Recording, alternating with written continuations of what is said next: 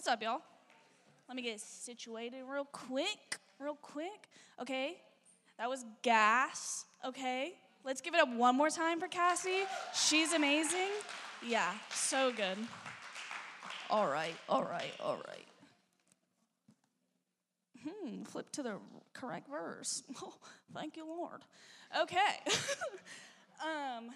Yeah. Hi, my name is Lily. For those of you who don't know, most of you know me by now. If not, come say what's up after. I'm a sophomore in college, at Parkland, Roll Cobes. It's amazing. Not really. Yeah. So I found the Lord. Is this am I yelling at you guys? Okay, cool. So I was introduced to the Lord my senior year of high school, and ever since then, I was just blown away in love. Most of you have heard the story, but before I met the Lord, I was just completely broken. I grew up in an abusive household. My dad, wasn't great, but we got through it. I was just broken, completely broken. I didn't know who I was. I went through all of middle school, high school with really bad depression, suicidal thoughts, anxiety, you name it, I had it. It was bad. So I just grew up, never really feeling love, honestly. I didn't know what real love felt like, and I just hated myself. I would look in the mirror and want to cry. I hated my body. I hated the way I looked. I hated everything. I even hated my voice, the way I talked, everything about myself. I just hated it. I would talk so negatively about myself. If I got a bad grade on a test, I'd be oh, you're so stupid. Why would you do that? Why didn't you study harder? Why didn't you do this? Why didn't you do that? But that all changed the first time I met Jesus. You guys have literally probably heard this story. Everyone knows it. I came to the tent vineyard during COVID, and Samuel was preaching an amazing word on forgiveness, and at the end of his message, he got a prophetic word knowledge, whatever, and it was literally something I don't know the exact wording, but it was if someone had ever violated you or hurted you, God wants you to know that that wasn't his plan for you, and he loves you, and he sees you. And I just when I say I wept, y'all, literal, the grass that was probably growing even more from my tears, wept, because in that moment, that was the first time in my life that I have ever felt loved, that I have ever felt true, real love. I felt so seen in that moment. In all my life, I was just broken, and so that moment literally changed my life. Ever since then, literally that was on a Sunday, the next Sunday, plugged into Rev, started reading my Bible, started coming here. That Rev night was actually in the chapel. It was a prayer and devotion night before we called them that. Amazing, tears, everything. I just fell so deeply in love with Jesus that I just had to know who he was. So I started reading my Bible. Great, but what people don't tell you when you start reading your Bible is that it's so difficult. I didn't grow up in a church like Cassie and all of you church kids. Props to you, but I didn't. And so when I opened the Bible, I was is there a simplified version of this? What's going on here?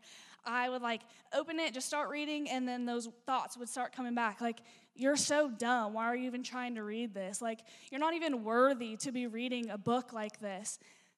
And yeah, it was terrible, honestly, at the start. I struggled with it so much. But then I finally got in a groove. I got some guidance on where to start, how to read it, the translation that fit for me. And I started reading it, and my life literally changed. Everybody says that, oh, you read your Bible, your life changed. But seriously, look at me now. Paige, you knew me, high school. Look at the difference. Come on now. Are you kidding me? No, but so in Rev, we learn to hear God's voice.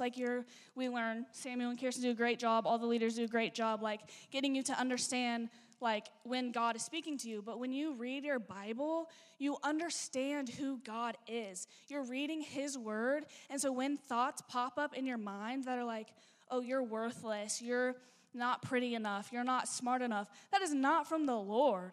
And you will understand that when you start reading your Bible. You will be able to discern in your own head when those thoughts pop up in your head like, okay, I missed a basket. I'm so terrible. I should just quit the team. That is the enemy trying to attack you. When you get a bad grade on a test or you play the wrong note, I don't know anything about music, but you get what I'm saying? That is the enemy trying to attack you. And when you read God's word, you're going to understand his love for you. You're going to find your identity.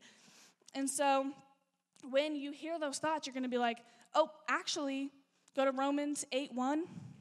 God says, I'm no longer condemned. He says, so now there's no condemnation for those who belong to Jesus Christ. So when those thoughts pop back into your head, you can just turn to your Bible, turn to your verse. There's more. 1 Peter 2:9 says that you're chosen. 2 Corinthians, you're free. Romans 8, you're made for a purpose. All these things, you can just go down the list reading your Bible and just see God's purpose for you. And, what?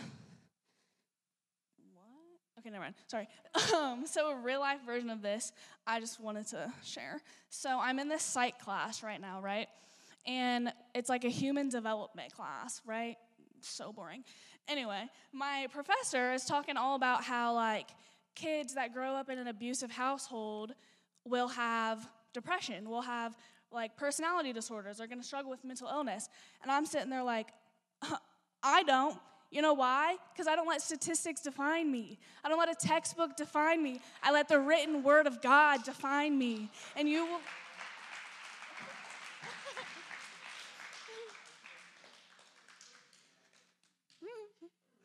But yeah, seriously, like, it becomes so, like, just, I don't even know. It's like, I'm up here trying to explain it in words, but you can't explain it, like, how drastically it'll change. And it's so, like, the enemy is so stupid. Like, when I grew up in high school and I hated my voice, look at me now, using my literal voice to communicate to you how good the Lord is. Like, the enemy is so dumb and wants to attack you for the things that God is literally putting you on this earth for a purpose for.